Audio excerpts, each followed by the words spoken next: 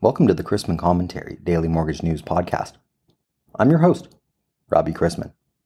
Topics on today's episode include California's insurance crisis, my interview with J.D. Power's Craig Martin on the U.S. Mortgage Servicer Satisfaction Study, and uncertainty in the capital markets. Today's podcast is brought to you by SimpleNexus, an nCino company and award-winning developer of mortgage technology for modern lenders. SimpleNexus leads the pack in mortgage technology innovation, continuously introducing new features that enable lenders to support borrowers at every step of the homeownership journey. Learn more at simplenexus.com. For something to really start your synapses firing on a Monday morning of a 5-day work week, the CEO of the California MBA, Susan Milazzo, wrote me a note saying the latest effort to pass legislation to address California's insurance crisis has died. Assembly Democrats felt that the bill favored insurance companies over consumers, and they wanted to add a provision that would prohibit insurance companies from not renewing any business through the end of next year. With no real guarantee of when the commissioner would do the emergency regulations or the contents of those regulations, it amounted to a poison bill. Several top insurance companies like Farmers, State Farm, and Allstate have reduced their footprint in California over the last several months. State Farm and Allstate say they're not writing any new homeowner insurance policies in California moving forward due to it being too expensive. And just ask a homeowner in a low-lying area of Florida, Louisiana, or the Carolinas how it's going for them. Last month, the Biden administration urged a federal judge to reject a challenge by Florida and other states to an overhaul of the National Flood Insurance Program that has led to higher premiums for many property owners. Meanwhile, the FDIC sent out, quote, the Federal Deposit Insurance Corporation, the Federal Reserve Board, the National Credit Union Administration, the Office of the Comptroller of the Currency, and state financial regulators, collectively the agencies, recognize the serious impact of Hurricane Idalia on the customers and operations of many financial institutions, and will provide appropriate regulatory assistance to affected institutions subject to their supervision. The agencies encourage institutions operating in the affected areas to meet the financial services needs of their communities. The agencies encourage financial institutions to work constructively with borrowers in communities affected by Hurricane Idalia. Prudent efforts to adjust or alter terms on existing loans in affected areas are supported by the agencies and should not be subject to examiner criticism. In accordance with U.S. generally accepted accounting principles, institutions should individually evaluate modifications of existing loans to determine whether they represent troubled debt restructurings or modifications to borrowers experiencing financial difficulty as applicable. In making this evaluation, institutions should consider the facts and circumstances of each borrower and modification. In supervising institutions affected by Hurricane Idalia, the agencies will consider the unusual circumstances these institutions face. The agencies recognize that efforts to work with borrowers and communities under stress can be consistent with safe and sound practices, as well as in the public interest. End quote. For today's interview, I wanted to welcome onto the show J.D. Power's Craig Martin to talk about the U.S. Mortgage Servicer Satisfaction Study. Say that 4 times fast. He's Executive Managing Director and Head of Wealth and Lending Intelligence at J.D. Power, where he leads the team supporting wealth management, consumer lending, and auto finance industries with a focus on the evolution of what's shaping the foundation of the consumer experience. J.D. Power recently released the U.S. Mortgage Servicer Satisfaction Study that breaks the mortgage servicing experience into 6 factors. What are these factors and why are they important?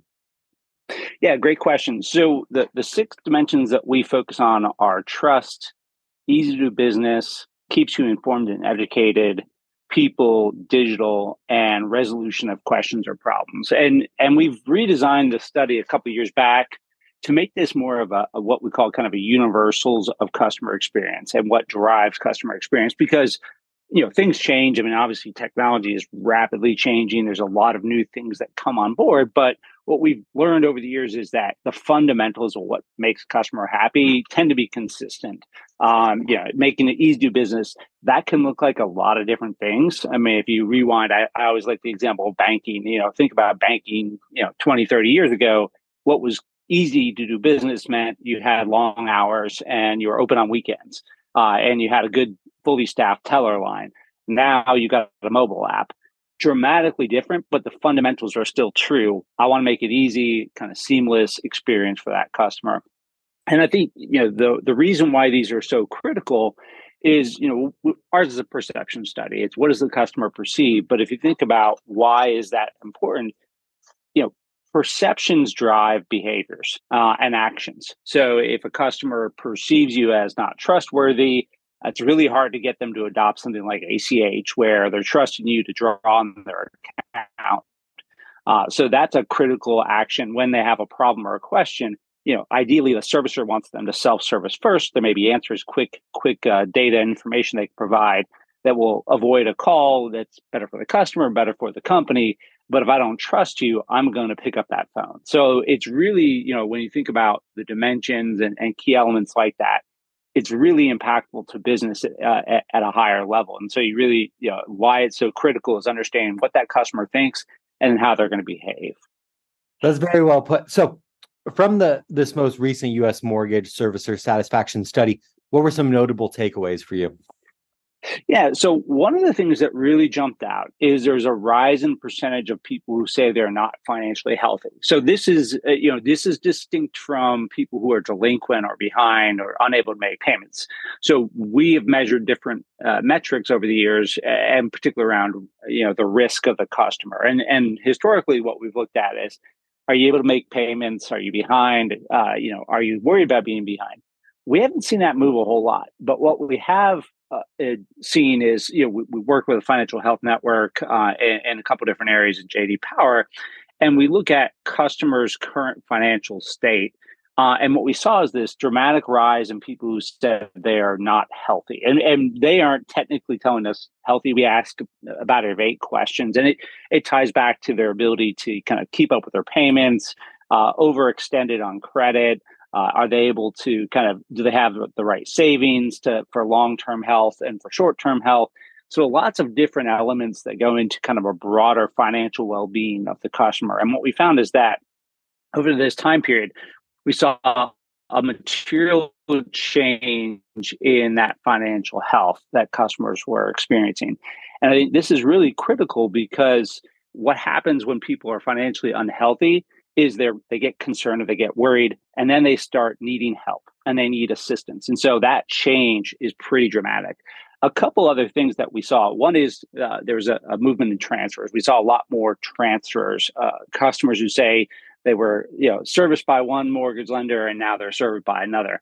And what's really critical there is we see in our numbers traditionally, it's a lot different in terms of the satisfaction of the customer, when they get transferred. And you can imagine, just, all things equal, if there's a change in my servicer, that disrupts things. People like steady state. And so obviously broader market conditions with, financing and things like that, we're finding that they are, the customer, more customers being transferred because, servicing rights are being sold, and again, the financials of a lot of, particularly the non-bank mortgage companies, they're selling off servicing rights. As a result, you see more people getting, transferred, and that transfer process, all things equal, drives down satisfaction for the average customer.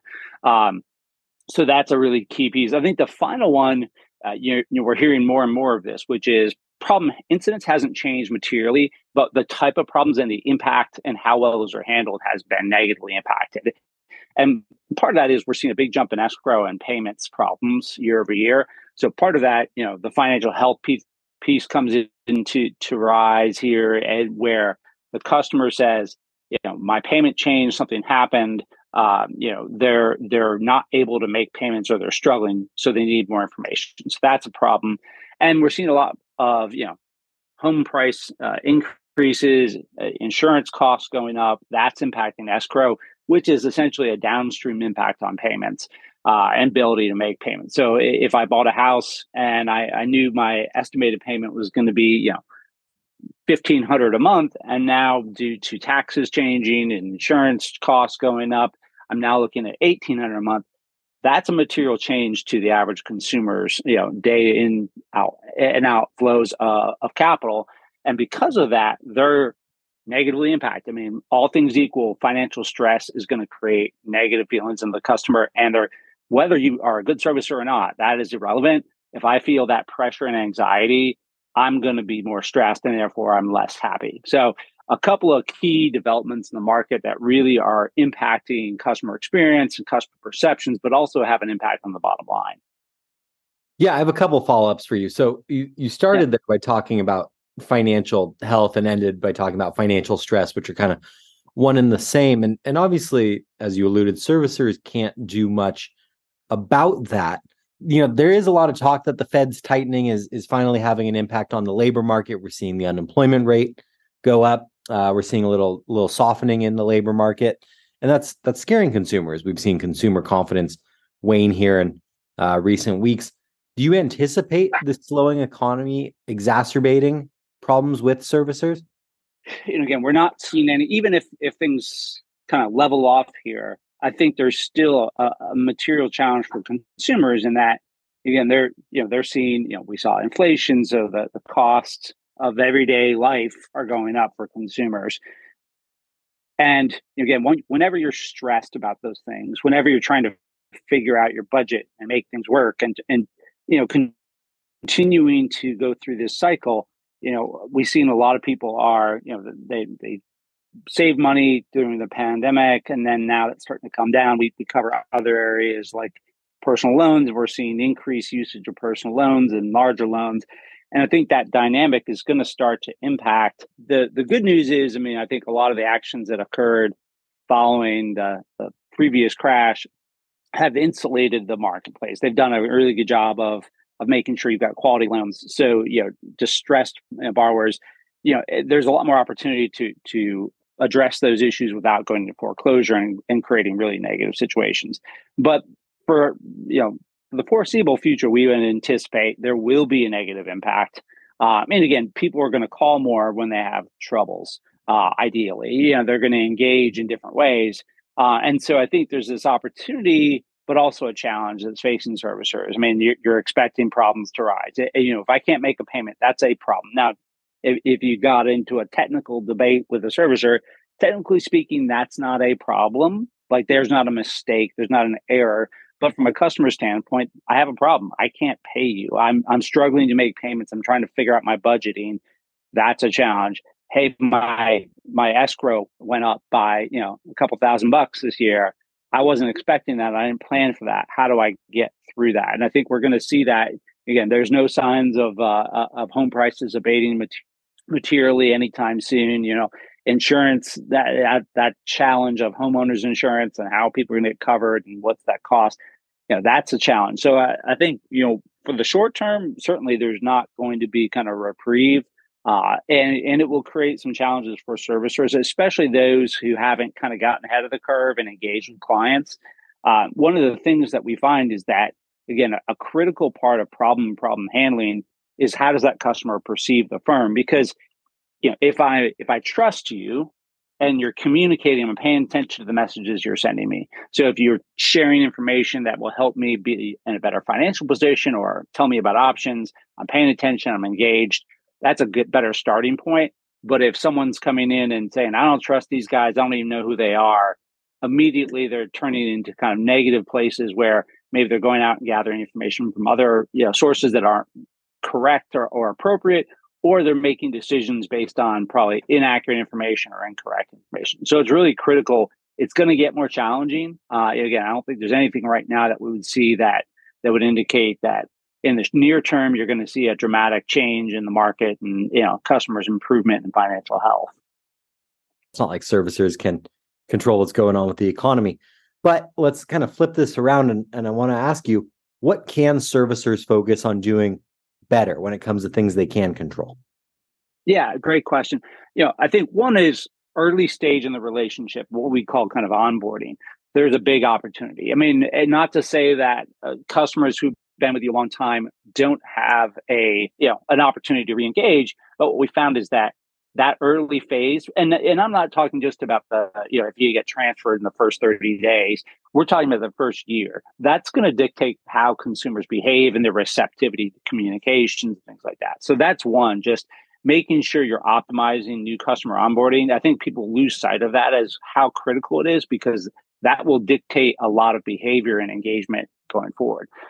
Second, give reasons to engage. I mean, I think if you think about financial health, like you said, servicers can't do a lot of things, but what you can do is engage and demonstrate how you can be an important part of their life. So if you got payment options, so one of the simple things you can do is, a lot of servicers now have different payment options and capabilities that are offered to customers. But oftentimes they just say, hey, we've got lots of payment options. And then they stop right there. And they don't explain, how is it helpful to the customer? How does it help them and think about financial health and being part of their life? And I think that's a key opportunity, is to demonstrate that you're not just a transactional relationship. You're not just here sitting on the sidelines waiting for their check. If you can demonstrate, hey, we have ways to help you, there's opportunities and ways to engage. And if they can see that, that will really benefit them in a meaningful way, rather than just, if you look at it, a lot of the comments are, hey, you're just another financial services provider. You're the guy who takes the check or gal who takes the check. And if you get beyond that and you become, and again, that doesn't mean you have to be, again, I think people sometimes get this notion of, we're going to be some higher level, like full service, everything to the customer. It's not necessarily true, but if you can demonstrate you are on their side, that you're engaged and trying to make sure they're in their best possible position, then they're going to pay attention to a lot of the tools you've got, the capabilities. I mean, I think the servicers are invested a lot in technology and capabilities and tools that are really beneficial to consumers, but it's hard to get them to pay attention and to respect those if they're not actually engaged.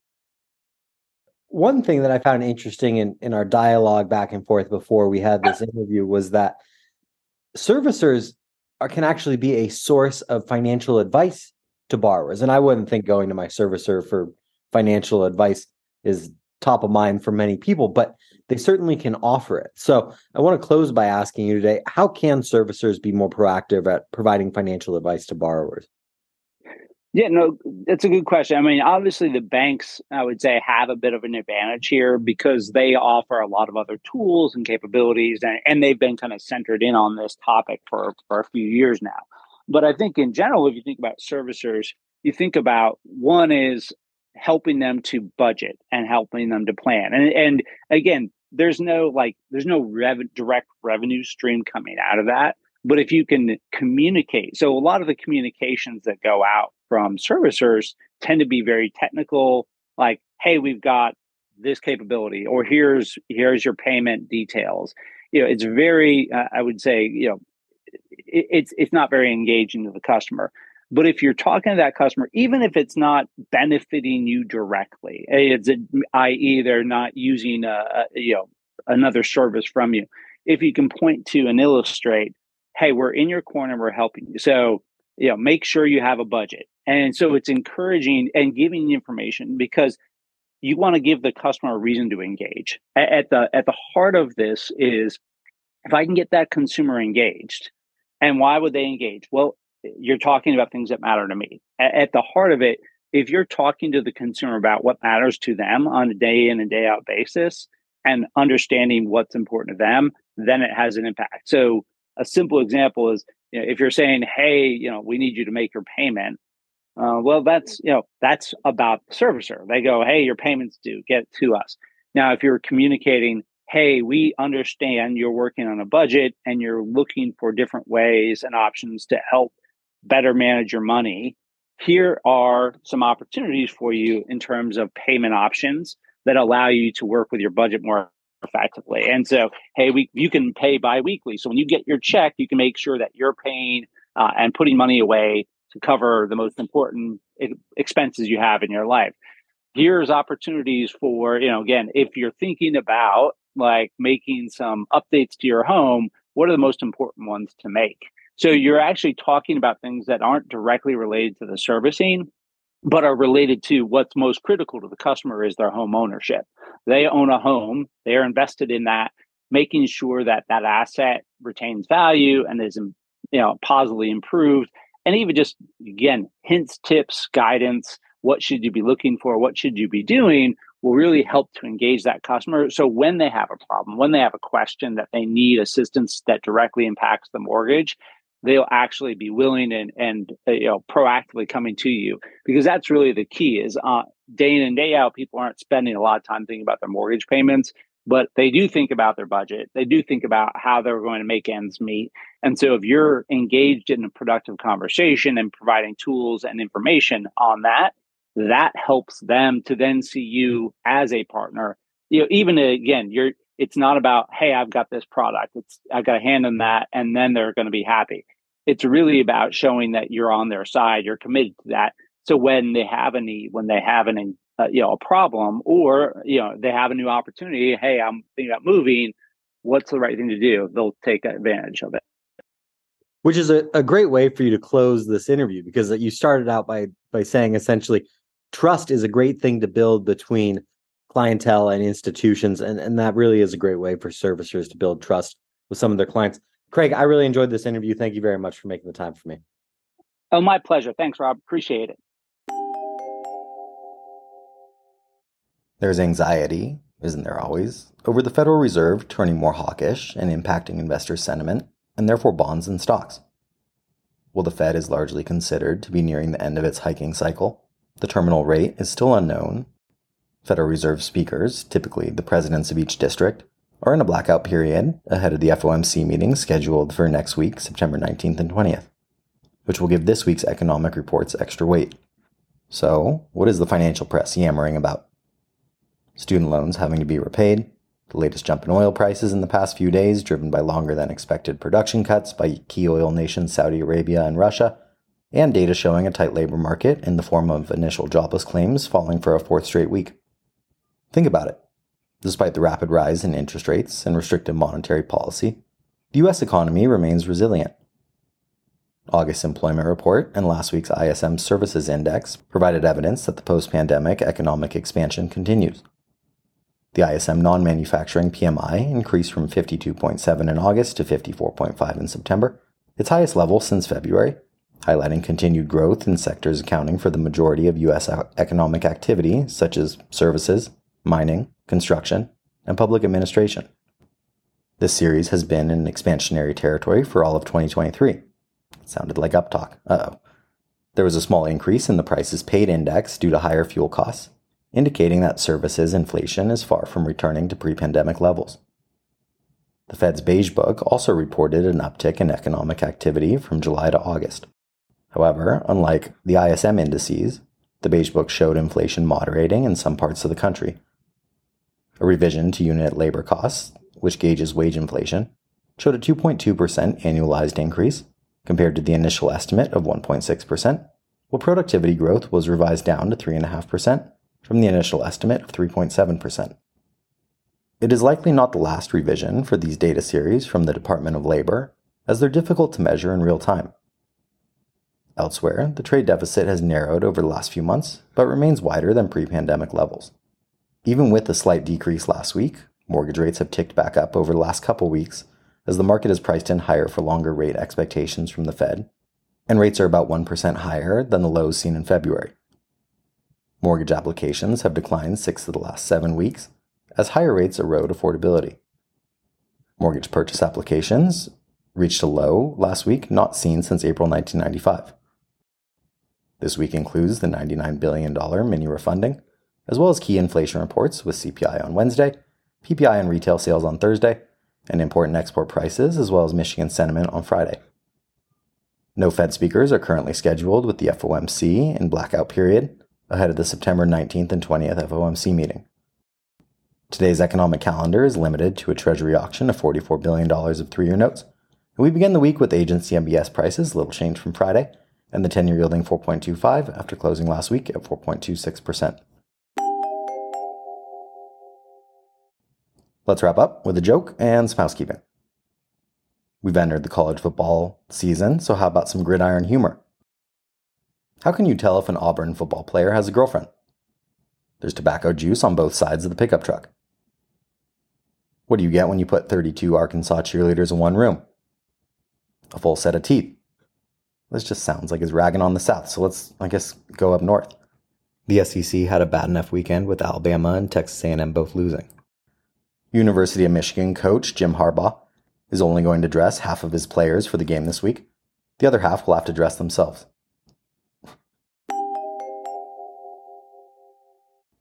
Thanks again to today's podcast sponsor, SimpleNexus, an nCino company, makers of the mortgage technology suite that unites the people, systems, and stages of the mortgage process into one seamless end-to-end solution. Learn more at simplenexus.com. If you have any questions about the podcast or sponsoring opportunities, send me an email at robbie@robchrisman.com.